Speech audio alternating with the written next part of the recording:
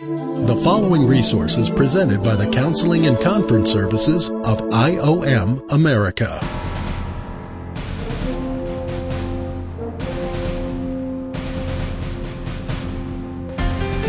Welcome to A Counselor's Point of View. Hi, my name is Steve Finney, and I will be your speaker today.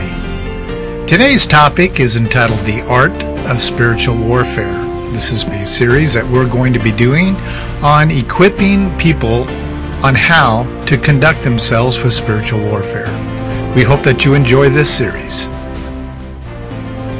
We use the term mentoring today because it's less offensive. But if we stuck to the original terminology that was used during Jesus' time and even in the Old Testament, it would be a father-son relationship. I tell you where to go and you go. I tell you stop that and you stop that. I encourage you and you're encouraged. But that's offensive to men today. So we've come up with cute words like mentorship. It sounds more professional, sounds easier, and it doesn't sound so daddy-like. But Paul said to Timothy, first chapter, "For you are my spiritual son." And in that relationship, over a period of time, Paul gave over full responsibility to Timothy to supervise all the churches. And these are encouragement and rebukes given to Timothy to train him and equip him for handling those responsibilities.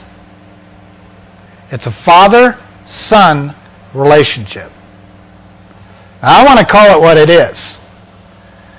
And I know it's difficult for a lot of men today to be put in that spot, but it's one of their greatest needs because most men I meet today are clueless about what it feels like to have a father-son relationship. So they want to be your friend. And so when you have to start playing a daddy role in their life, they're like offended, wounded. Well, you know, if cancer gets confessed up, it's got to be cut out. You know what I'm saying? Or I'm doing you know, I'm actually encouraging you to go back into bondage. But I'll tell you what, when guys hear me pull my sword out, and they hear it, I love the sound of a sword coming out of a sheath. You know, even with this little dagger, I get this for Christmas from my sister-in-law. Now just listen to this. Yeah. Iron on iron, metal on metal. And it's like it's time for surgery. But when a lot of guys hear that metal on metal, the sword's coming out of the sheath. You know, I've got to cut this appointment short. Got it? You see? It's like, he's getting ready to do surgery. Why would you go to the doctor and the doctor tell you got cancer and he's getting ready to do some work and then you're freaking out and decide, you know, I really got to be at work at 10:30. Could you speed this up? Okay, if you want me to. But you see, when it comes to the time of surgery, we freak out. And that's why most men don't like doctors. Because of that spiritual illustration, what I just told you. Men don't like being told what to do. That's the facts. It's one of the consequences of our flesh. Okay, Satan is the author of fear. It's actually the fuel for his plan. He uses the fear in you, not for you. He can care less about you. It's for his plan. It's for his vehicle that he's driving. Satan is not to be feared, he's just to be understood. So I'm standing there looking in my truck. I knew what was going on. I knew it right from the core of my heart. I knew what was going on. And I can almost hear some faint laughter in the background. Instead of submitting to the fear, which will activate the flesh, then judgment, and from judgment I get in trouble. God says, this is a good fight. He's to be understood, not submitted to, understood. And then I drew my sword, and I did. Got in my truck when he told me to get in my truck, and I drove away, and I got to confess to you, I came back. God had me in the truck, I'm driving away, and I'm about 4 or 5 blocks away, and I drove back right to that truck of those workers. I have no clue if they were the ones that did it or not. But I was going to get out and search their truck. Got all the way around, drove right by their truck, and they're all looking at me. And I'm like, oh, yeah. It's my dagger. The Lord says, go on.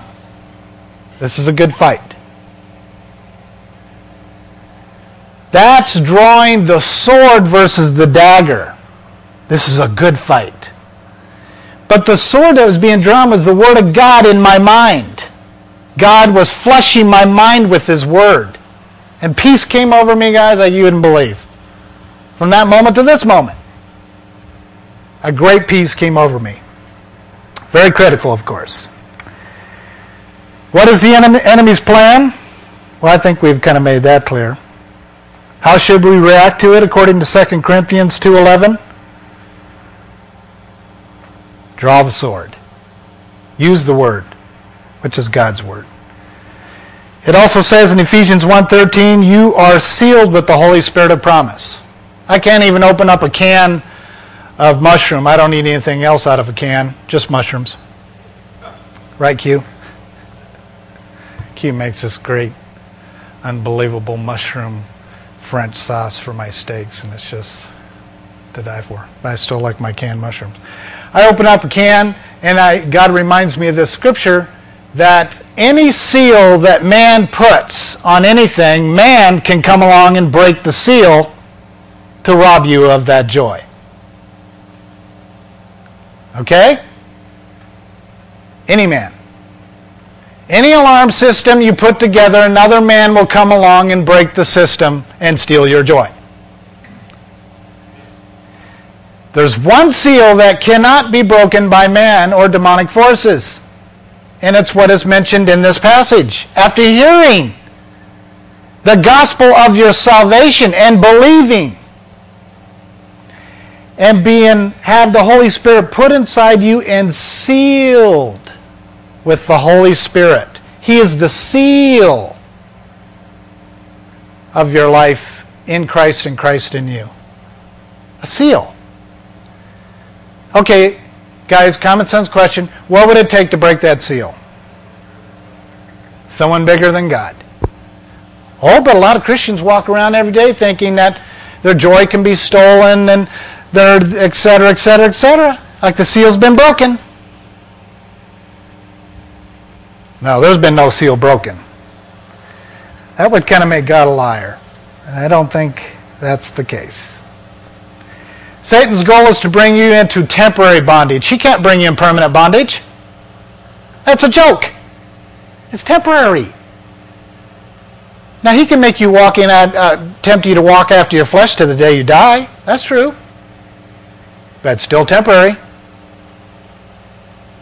Because you have rest of eternity as a Christian. And some Christians choose to live their lives like that, walking after the flesh till they die. God loves them same as if they're walking after the Spirit. But their condition of living could be a little different. It's up to them. And that's what we're talking about.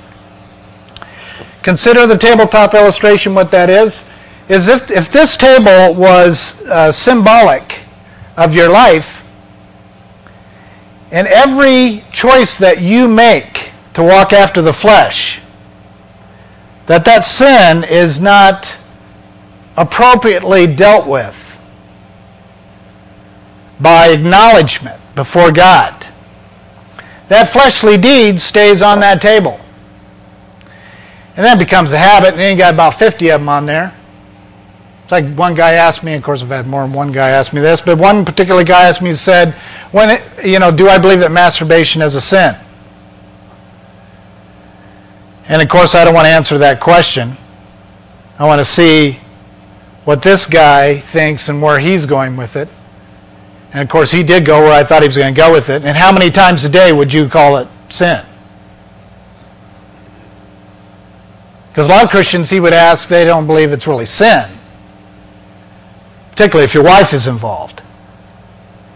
Guys, I'm going to make a statement here that may be kind of offensive to you.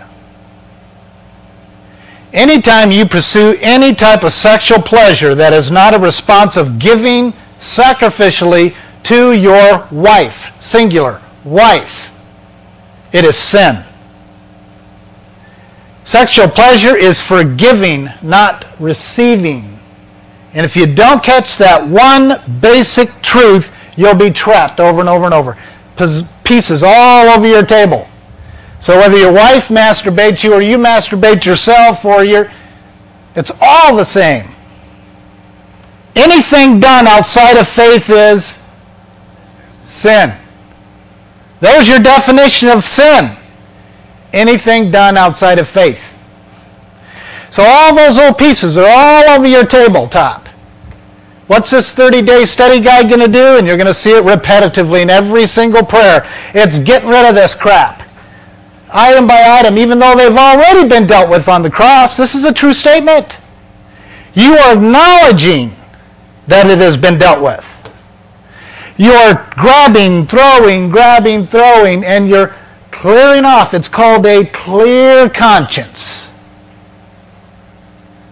A pure mind. A sincere heart. You can't have a sincere heart until there's a pure mind. Then mind has to be renewed. That's what we're talking about, renewal. Every thought being held captive. Clearing off your table. So Jesus can sit down and have supper with you. He doesn't leave you or forsake you when you sin. It's just you can't enjoy that relationship. When there's, masturbation and pornography and overspending and yelling at your wife, you got your list. You just filled it out. What you checked off is what's on that table. You need a clean mind, sincere heart, and that comes through this process we're taking you through.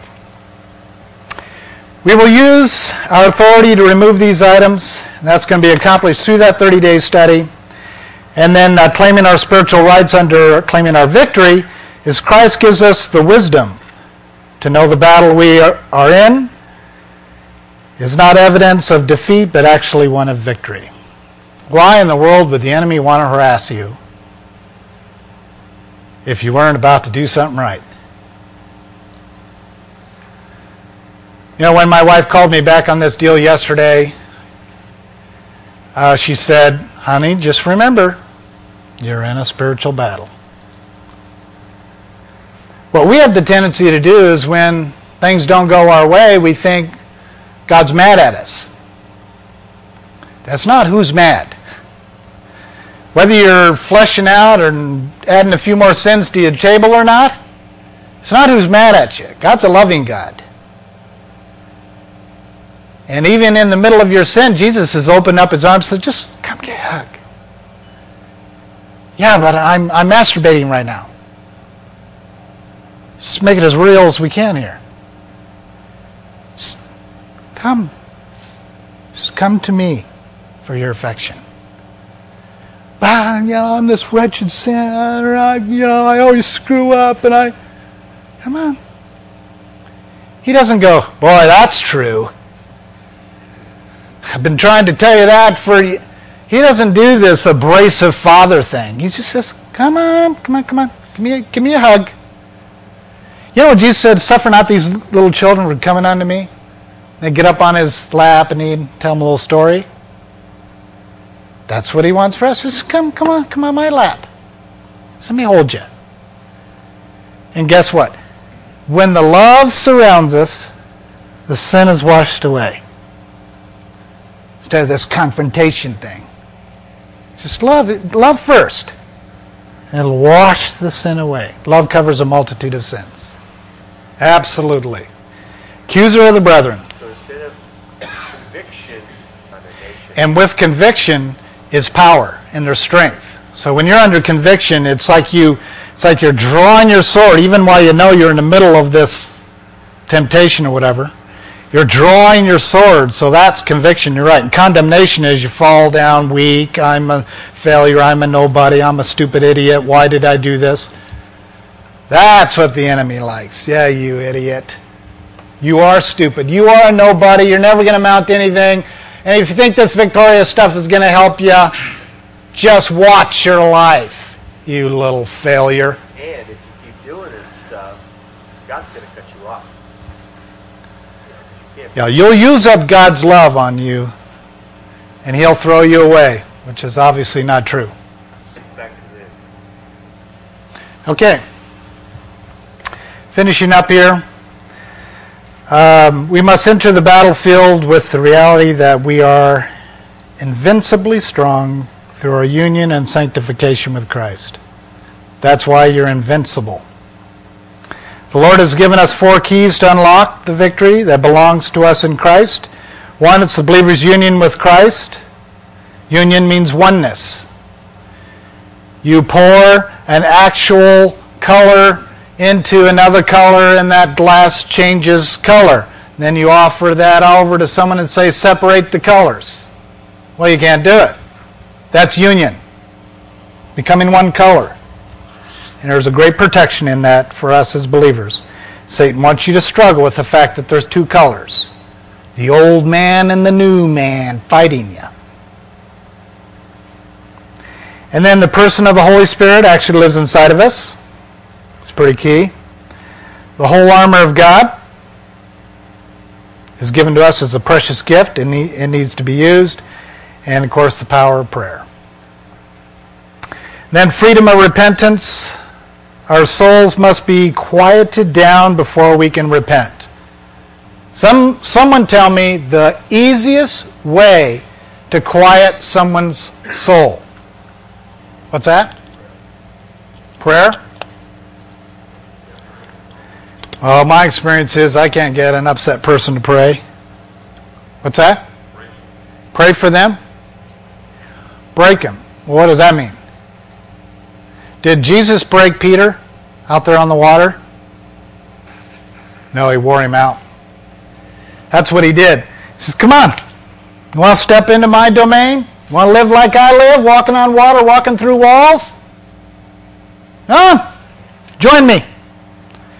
Bam! Peter stepped into that spiritual world, and he was there, living like Jesus lives. Substance not controlling him. And he's walking on water, and he gets out there, and he starts to wear down by the elements of the world. And he starts to sink. You know, Jesus could have saw it happening. In fact, I'm sure He knew it was going to happen and stopped it. Put another extra layer under him of spiritual, however they do that thing. You could put one more layer under him, to protect Peter. No, he just, come on. And he's sinking, Panic! And Jesus reaches down and touches him, brings him up, and rebukes him, and then loves him. I see it as the perfect story for me anyway. I know there's 1,000 of them. It's one of the perfect stories to me of Jesus showing me how to handle a brother. Come! Let's go! No, I'm not going to fail. Let's go. Let's walk. And you start walking, they start failing. Touch. Lift them up. Rebuke. Hug. As we know, Peter became one of the weakest disciples of all 12. Right? Peter was the one that made him mad all the time out of the 12. He was passionate, but he went through this miserable time of denying Jesus and thinking he was the best and thinking he was the right-hand man and thinking, and Jesus wearing him out for the sake of building him up. Your average guy runs when you wear him out. Because he doesn't feel what? Care for it. It's not a love, care for issue. It's brokenness to deny self, to pick up your cross. Pick your cross up. Walk up the hill. Deny self, pick up cross, follow Jesus. Why didn't he say, deny self, leave your cross there? We don't need that. Just follow me. Peter had to carry his own cross out there to the middle of the water. And this cross was his own stuff. Paul says, I will boast above anyone. I am the worst boaster there is. This was Paul's confession of flesh on a regular basis. Arrogant? Oh, I'm above them all. And God gives him this thorn in his flesh to the day he dies. A messenger of Satan to keep him from exalting himself. Wear him down for dependency. The way you get a man to be dependent on God and the Scriptures and the power of prayer is you wear him down. That's how you quiet their heart. Then repentance comes, which leads them to life. Repentance comes, and God actually leads us to repentance with kindness. Stephen, are you tired now? Are you weary and heavy laden? Can I give you my rest? Yes, Lord, I'm ready. Guys, I can't tell you the feeling I had driving from that parking lot to this church yesterday. Instead of cutting myself on my own blade, trying to draw it in anger, fighting the good fight. Now, a couple canisters or containers of conference material means nothing to you guys.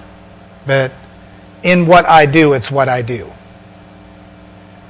And God uses that little stuff to say these powerful, powerful messages to me.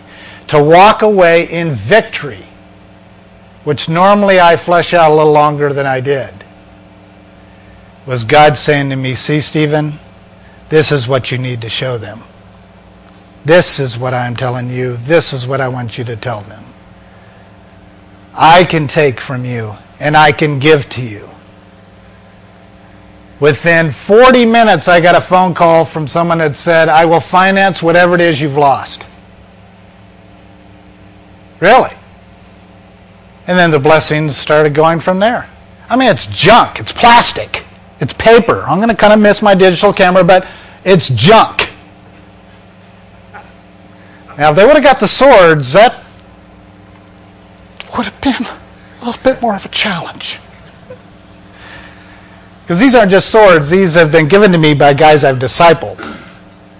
You know, they're very precious vessels, and so. But Lord, I'll try not to get too attached to them. All right, we'll move on. Finally, we have pray even when you don't feel like it. Boy, that is an absolute. Half-hearted prayers bring half-hearted victory.